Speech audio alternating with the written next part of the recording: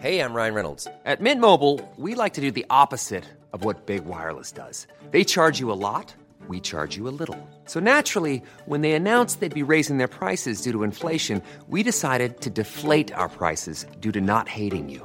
That's right. We're cutting the price of Mint Unlimited from $30 a month to just $15 a month. Give it a try at mintmobile.com/switch. $45 up front for 3 months plus taxes and fees. Promo rate for new customers for limited time. Unlimited more than 40 gigabytes per month. Slows full terms at mintmobile.com. There's never been a faster or easier way to start your weight loss journey than with PlushCare. PlushCare accepts most insurance plans and gives you online access to board-certified physicians who can prescribe FDA-approved weight loss medications like Wegovy and Zepbound for those who qualify.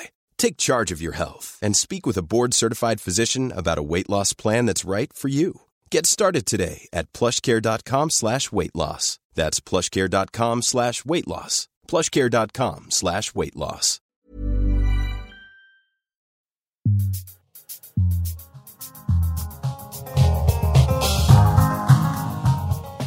Ish Adoranmu. Hello. Hello. Writer, law student, winner of a National Magazine Award for a terrific piece in Toronto Life that people should go check out. Welcome. Thank you, Jesse. How are you? I'm doing good. I'm excited to talk with you today. Today we're going to talk about the case against Desmond Cole. The Toronto Star takes their best shot. We'll see if they landed any punches. Also, the CBC does not like your tone, mister. They will not be cleaning up the public's sludge anymore, so Facebook comments are now permanently closed. I have comments about that. Hope you do too. Welcome to Shortcuts, Ish, where we talk shit about the news.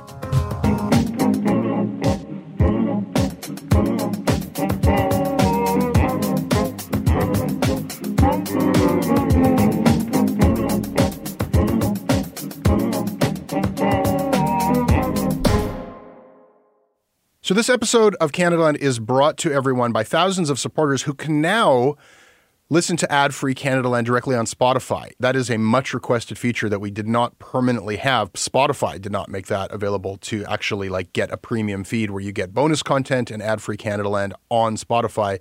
Now you can do it, and you can get that as easily as you can get any of our other premium feeds when you click on the show notes or go to canadaland.com/join.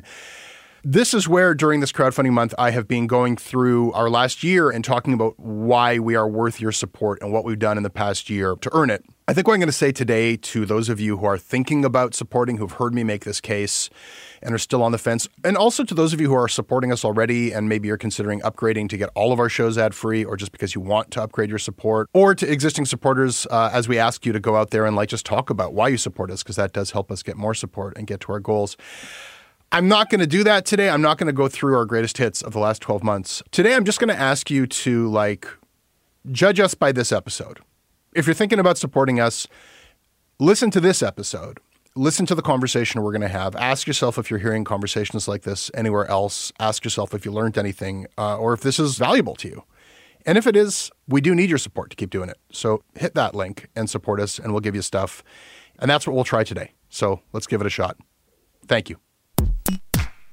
Okay, Ish, our story today begins shortly before Halloween when my old Twitter buddy, John Kay, he tweets this very intriguing teaser tweet. There's an absolutely dynamite Toronto Star column that I'm told will run in the next few days. I've read it, a candid and unvarnished description of how Desmond Cole's activism is viewed by the Toronto Black community itself. Says the things that no one is supposed to say. Wow. Did you see that tweet? Yes, I did. What did you think when you read that tweet? What was your first impression? It was interesting to hear, this claim about the Black community coming from Jonathan Kay, one. And two, why would he know about this piece? Yeah. Right? He talked about, I believe he wrote a tweet that mentioned it being held up since June or something like that. And so that's just strange, right? I don't think that's proper. I mean, I had those thoughts too, that was kind of a bit more granular. I guess I definitely wondered, why is John Kay reading unpublished Toronto Star columns? Who's leaking or sharing Toronto Star shit and why? But more than any of that, I thought, damn, I wonder what they have on Desmond. Right.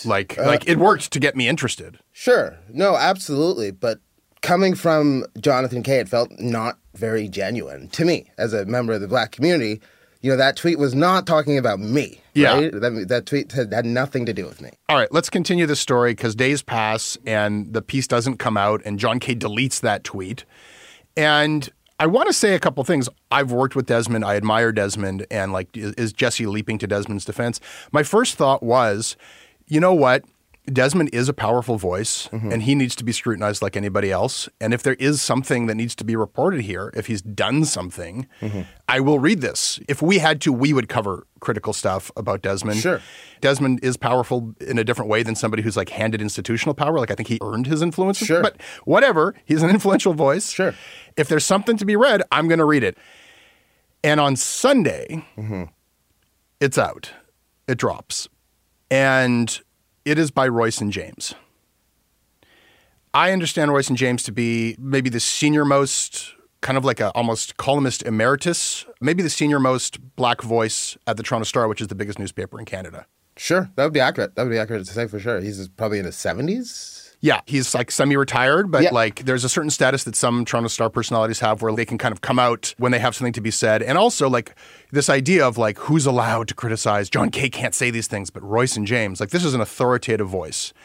And it's teased on the front page of the Toronto Star. And then like in the front section, like I think it was on page A4, A5, like 2-page spread, 4,000 words. Paywalled online, Right. you know, where I think most people who are like following Desmond Cole don't have Toronto Star subscriptions. Like, Right. Of course not. you know? Yeah, I don't. So like what you get is you get the online headline, which is the divisive activism of Desmond Cole, how a campaign against a Black judge shattered Toronto's Black community. Damn, like Desmond Cole shattered Toronto's Black community. Wow. So I think that a lot of people didn't get past that. And then there's like a graphic where they did like some like photo art where it's edgy, like black and white photo of Desmond. Yeah. Where like, what did he do? Ominous, sort of. What came through to me as a reader, Ish, it's written in a very strange and not a direct way. Sure. So what comes across beyond the framing in the headline and the photo is the rhetoric.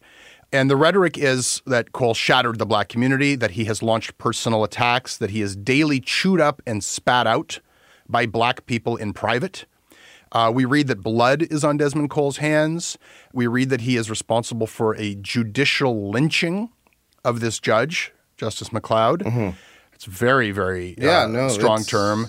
That Desmond Cole claims to love Black people, but he is waging a targeted, destructive, disunifying assault on his own flesh and blood, that he's like a disloyal Black man.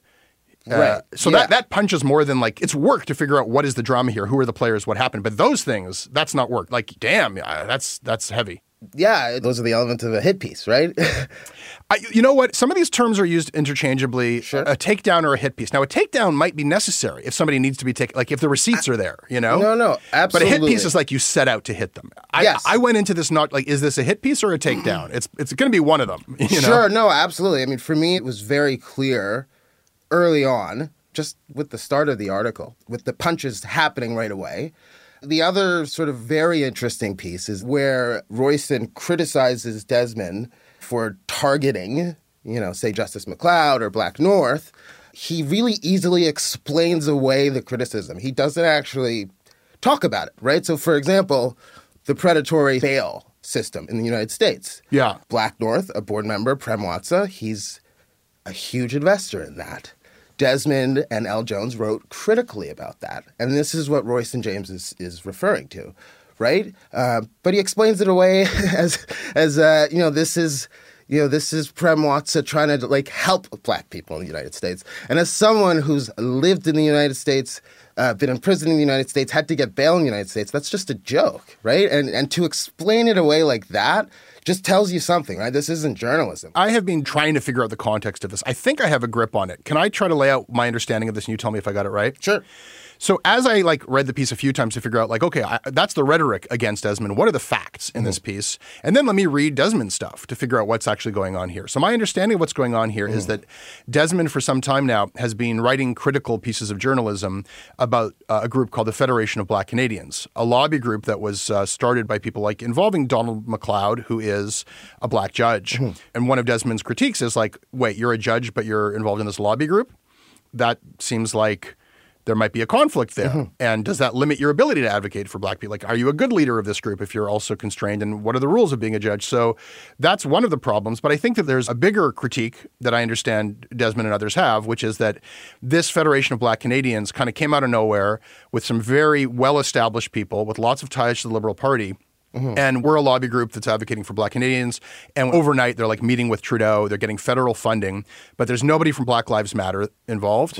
And grassroots organizing. This is a story that's as old as time. Yeah, for sure. In movements, right? Yeah. The establishment side who want to work from the inside versus people who are more radical and grassroots. And it's like the people on the inside say, we can make a change more effective from the inside. And people who are more radical or grassroots say, well, you're now a part of the system that we're trying to drastically change, and you'll never be able to make this kind of change we need. Yeah, no, that's accurate. I think there's also a class piece there, right? Very well established, influential. They sort of came up in these spaces and were successful, right?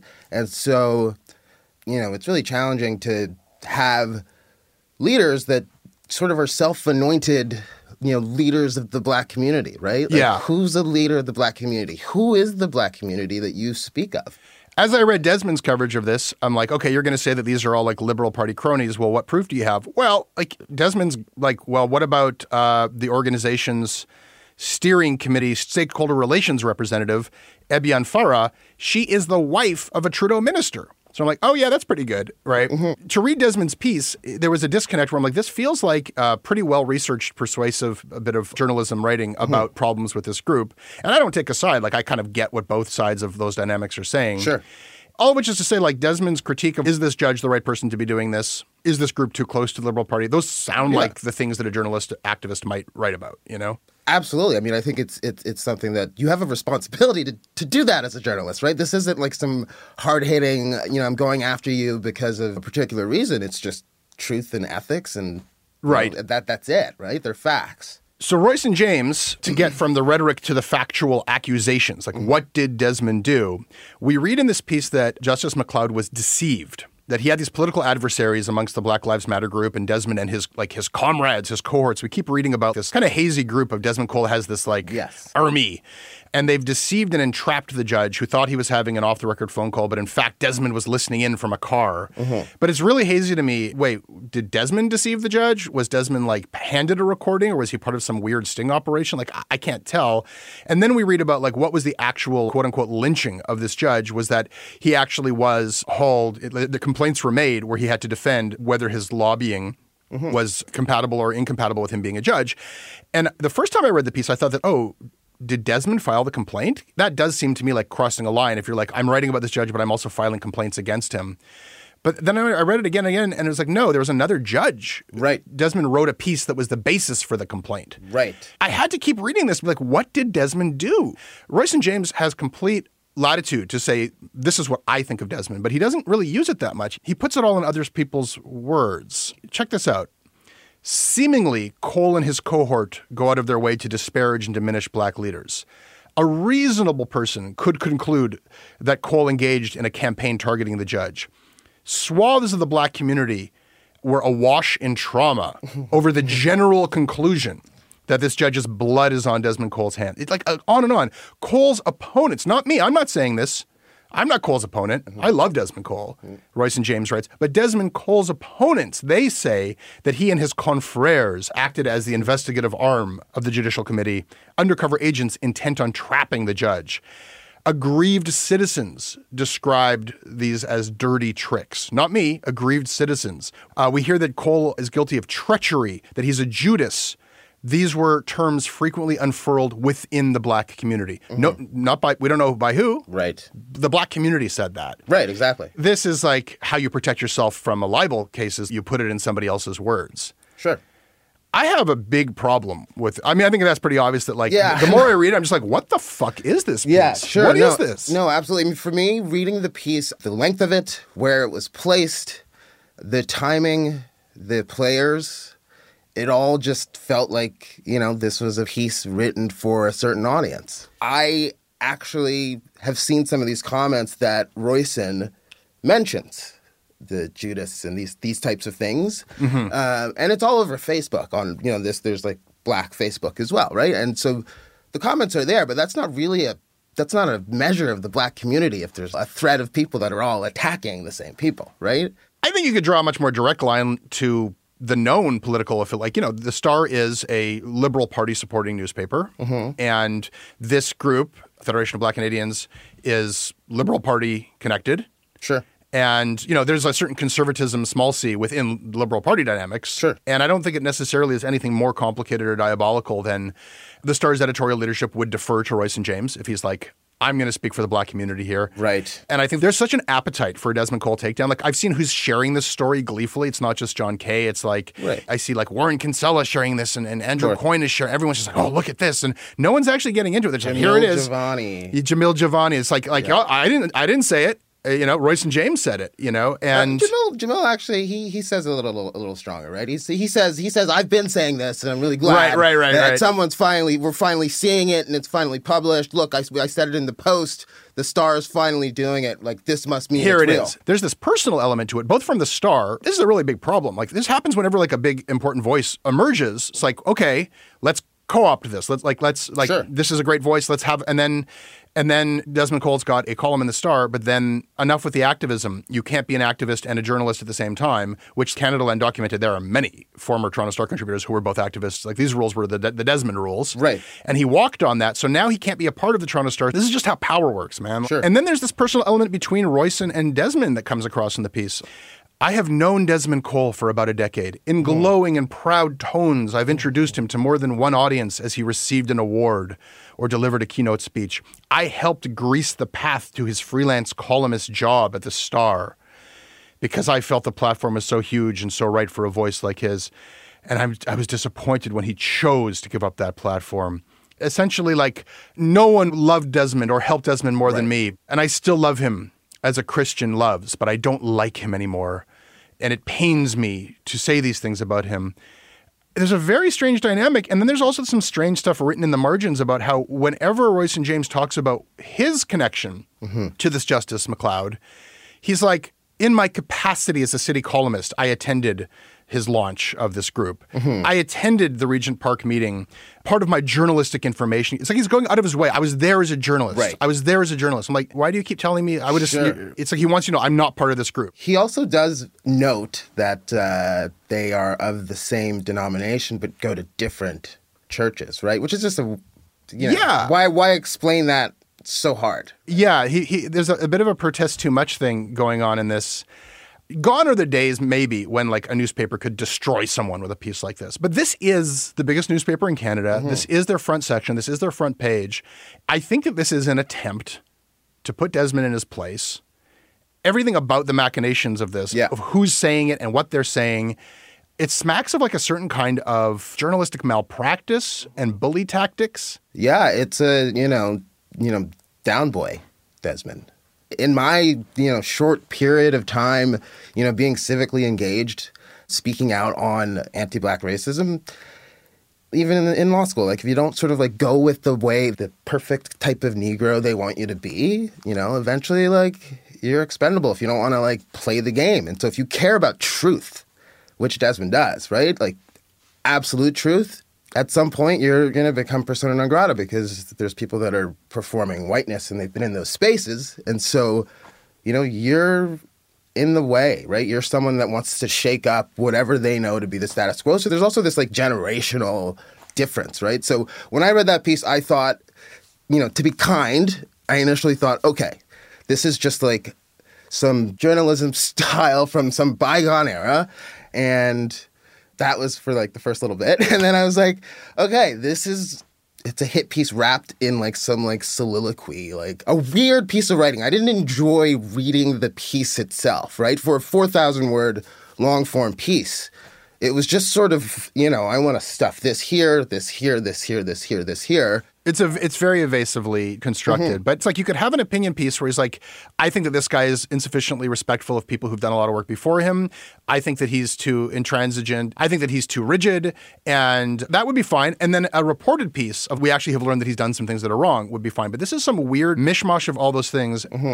Ultimately, the bottom line for me that I took from this was, and it's kind of explicit at a certain point, as much work as Royce and James does to say like, oh, I'm not on the same team as this judge, it's also clear that this is who he identifies with.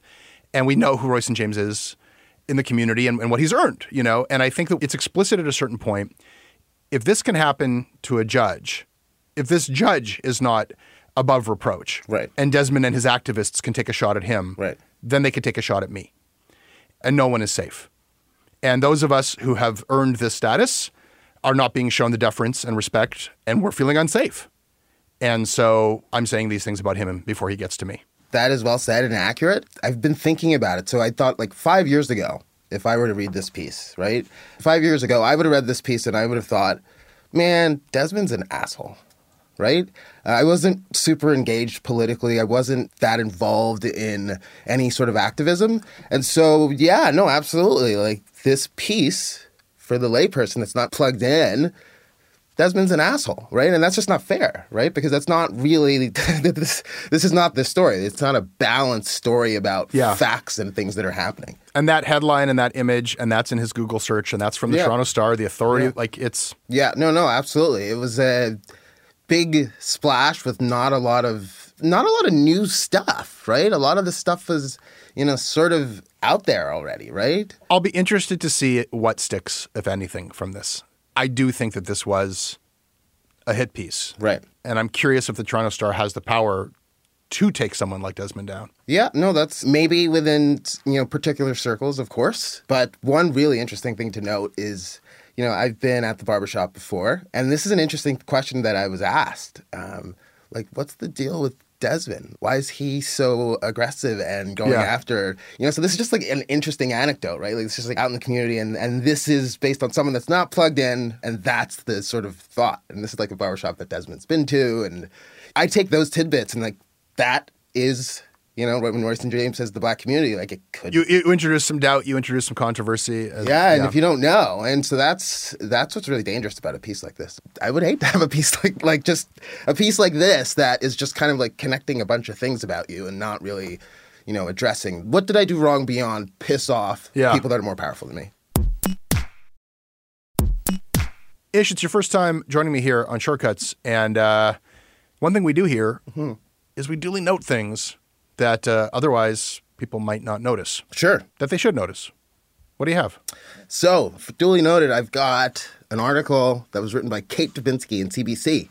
It's about the funding that is hit in the criminal justice system. So the Ministry of the Attorney General earmarked $72 million over 2 years for the sort of court clogging that the COVID has happened. Mm-hmm. The challenge, though, is the Ministry of the Attorney General stripped legal aid of $133 million back in 2018. That's the real problem. So criminal defense lawyers are saying, if you're going to put more money into the system, put it in the right place, right? So this is just another example of here's the money, we're going to earmark it, but we're going to put it towards the prosecution as opposed to fund legal aid, which is, you know, the fundamental. Court is in session again. We funded the prosecution, not the defense, not the legal aid. Duly noted. I'd like to duly note that members of the Canadian Armed Forces met with neo-Nazis in Ukraine in 2018. Are these people who have politics that I don't like, so I'm calling them neo-Nazis? No, they're neo-Nazis. Members of the Canadian Armed Forces met with neo-Nazis in Ukraine, and instead of not meeting with neo-Nazis or denouncing, they knew what they were doing. And David Pugliese at the Ottawa Citizen filed an ATIP request and found that there were internal conversations where they were like, yeah, maybe we should, there's probably some liability here because we're meeting with these neo-Nazis. Maybe this is going to come out and bite us in the ass. They allowed themselves to be photographed with members of this battalion, the Azov Battalion, despite previous warnings that the unit saw itself as pro-Nazi. And there's photographs of these guys with swastikas on their helmets. I don't even know what to make of this. I think I probably would have to learn a bit more about Ukrainian politics and Ukrainian military to figure out what possible justification there is, why our military would meet with neo-Nazis. I mean, does it really surprise you? Yeah. I mean, that some faction of the Canadian military would meet with neo-Nazis. I hear you. It's surprising and shocking, but, I tend to sort of approach these things with not being so shocked anymore. We have neo-Nazis in Toronto, right? Marching around. you know what? If I have any kind of assumptions, I assume nothing more than that people act in their own self-interest. And it's probably not in the Canadian military's self-interest to meet with neo-Nazis. Fair enough. Duly noted.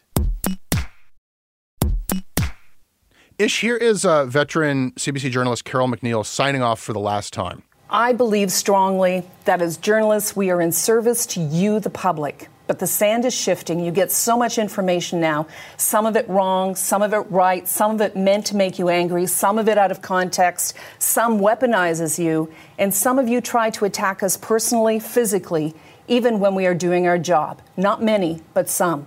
You like it when someone is challenged, but not shamed or embarrassed. Yeah, so she went out with this message about how, like, the public sometimes attacks us journalists physically. And that goodbye note was cited by Brodie Fenlon, who runs the news at CBC, as sort of a justification for what they're doing. Listeners may remember that I was critical of the CBC when they said, we're running an experiment.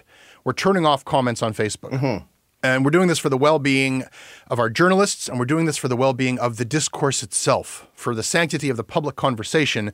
We're still going to use Facebook to push our content, but you can't talk about it on Facebook anymore. And this is just an experiment. Don't worry. It's just an experiment. We're just testing things. And I was like, this is not an experiment. They're totally going to do this permanently. They haven't said what the experiment is. What are they testing for? What are the parameters? How are they going to measure it? Sure enough, they've just announced, yeah, it was a huge success, and now Facebook comments are off forever. And I still object to the language. You heard it there with Carol. Why are you so against it? I didn't say that I'm against it. Okay, I sound like I'm against it. You do sound like you're against it. I sound like I'm very against it. And I've big emotions about this. Okay. And I feel like the public broadcasters, like the way that they are describing people having the ability to talk about the news stories, which we're paying the CBC to write and publish. Like Brodie Fenlon, like he serves us. He's supposed to be giving us news. And he goes, well, when we do share stories to Facebook, we spent a huge amount of time and effort cleaning up the sludge. And he refers to the muck. And this is like in the air. There's so much harassment. There's so much racism in the comments. There's so much bad stuff in the comments. And there is, but he conflates that with negative comments. He says, we also want to stop obnoxious. Like, oh, I can't be obnoxious anymore? Negative comments. Fair. Okay, he's like, it's like this, we don't like your tone. You're too obnoxious. Your response to our news stories is obnoxious. It's negative. And it's muck. It's like what you have to say about our news stories is shit. And we're tired of cleaning it up. And I felt like they were using this notion of protecting journalists from harassment and abuse to shutting down. Like, a lot of people have legitimate criticism of the CBC. Do you go to the comment section often? No? No. Okay, I do. Yeah. And it's a cesspool. That's bad, I know. Yeah, no, but it is not really productive. It's all very predictable. Yeah. Based on the headline, you just know what's going to be in that comment section, right? I know. And so this is why, like, I saw when they did that experiment, and I was like, all right, not a terrible idea. And Facebook's like this unfettered place of, is it a bot? Is it a real, like, this is not a real public square. Well, I mean, you disagree. I can tell. Not really. Okay. Not really.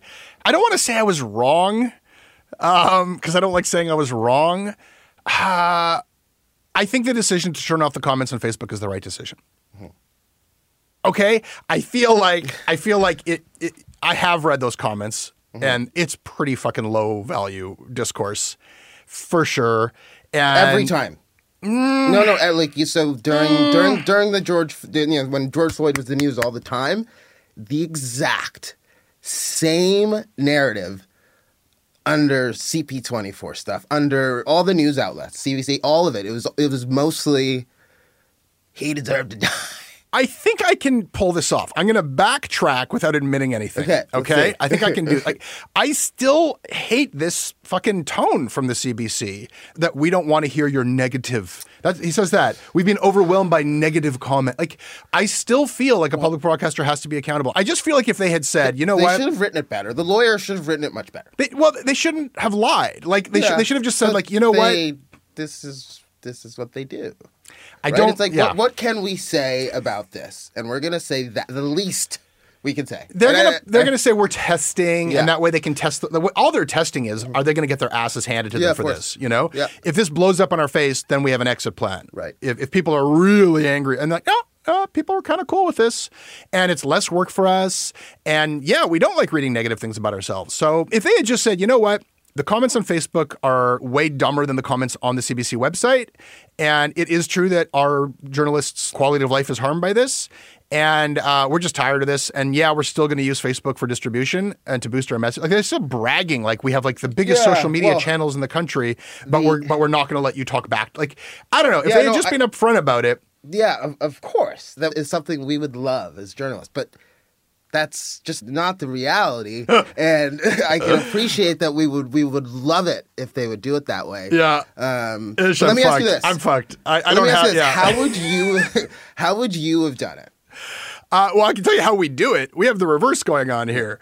I don't want to deal with like hosting hateful comments and having to moderate. We have no comments on our website. But if you were making the only place you can comment on Canadaland is on like Facebook or Reddit or places like that. Right. So that's how we do it. Is we're just like, it's not our problem because it's not on our platform. Right. You know. Fair enough. I'll try to do the honesty that I'm asking CBC to do. Like that is absolutely about us like not wanting to do that work. Right. I feel like we are pretty damn accountable. If you email us, we try to get back to you. We read everything you send. Yeah. We read those conversations on Facebook and Reddit, but we're a tiny company. We can't be like making sure that there's like no racism or abuse on those Facebook channels, you know? Right. So we're just like, so do it over there. What is your thought? You think CBC invests money into moderating it properly? No, I think that in this case, to the extent that they are doing any comments anywhere, they have to moderate it. And I also, like, I have this longstanding complaint about how they've turned off comments on certain things, on Indigenous coverage. Yeah. So it's like comment sections on the CBC website is a service that the CBC provides. Yeah. A forum to talk about CBC journalism is a service that the CBC provides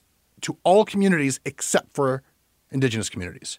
That is fucked. That's an inequity. And I know there's a lot of Indigenous people who like that decision, but that is an inequity. Yeah, that is I can't get over that. No, I get that. So to the extent that they're offering comments, yes, they have to moderate them. And the Facebook thing is just unmoderatable. And I totally think that they made that. Damn it. I can only win this if I make my complaint so minor and like fine grained that it's like just like not even worth making. So I'm out. I concede. Love it.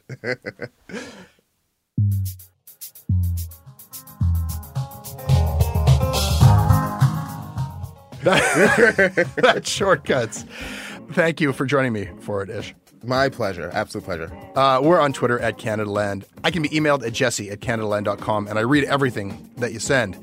Ish, where can people find you? People can find me on Twitter at legalishca, Instagram at legalish.ca, and same, I guess on LinkedIn. You can just search Legalish and you can find me. Search for Legal-ish and read this piece in Toronto Life. It's worth your time. This episode is produced by Tiffany Lamb with additional production by Tristan Capacchione. Our managing editor is Kieran Outshorn. Theme music is by So Cold. Syndication is by CFUV 101.9 FM in Victoria. Visit them online at cfuv.ca.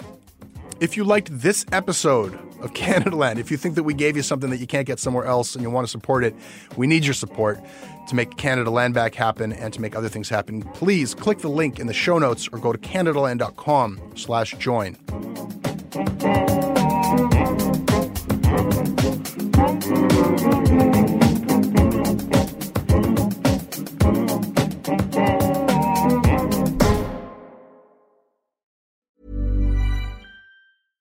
In France, in the 13th century, a teenager ascends the throne.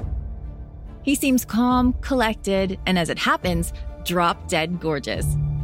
But looks can be deceiving, and no one is ready for the death, destruction, and chaos that lie ahead.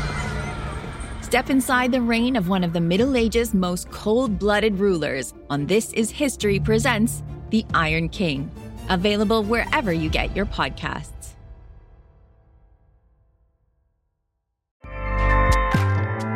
Acast powers the world's best podcasts. Here's a show that we recommend. Hi, I'm Jesse Cruikshank. Jesse Cruikshank. I host the #1 comedy podcast called Phone a Friend. Girl, let's phone a friend. Not only do I break down the biggest stories in pop culture with guests like Dan Levy and members of NSYNC, I do it with my own personal boy band singing jingles throughout. Because it's my show. It's your show, girl. New episodes of Phone a Friend. Yeah. Drop Thursdays wherever you get your podcasts. So work it, girl, yeah, work it. Okay, that's enough. Acast helps creators launch, grow, and monetize their podcasts everywhere. Acast.com.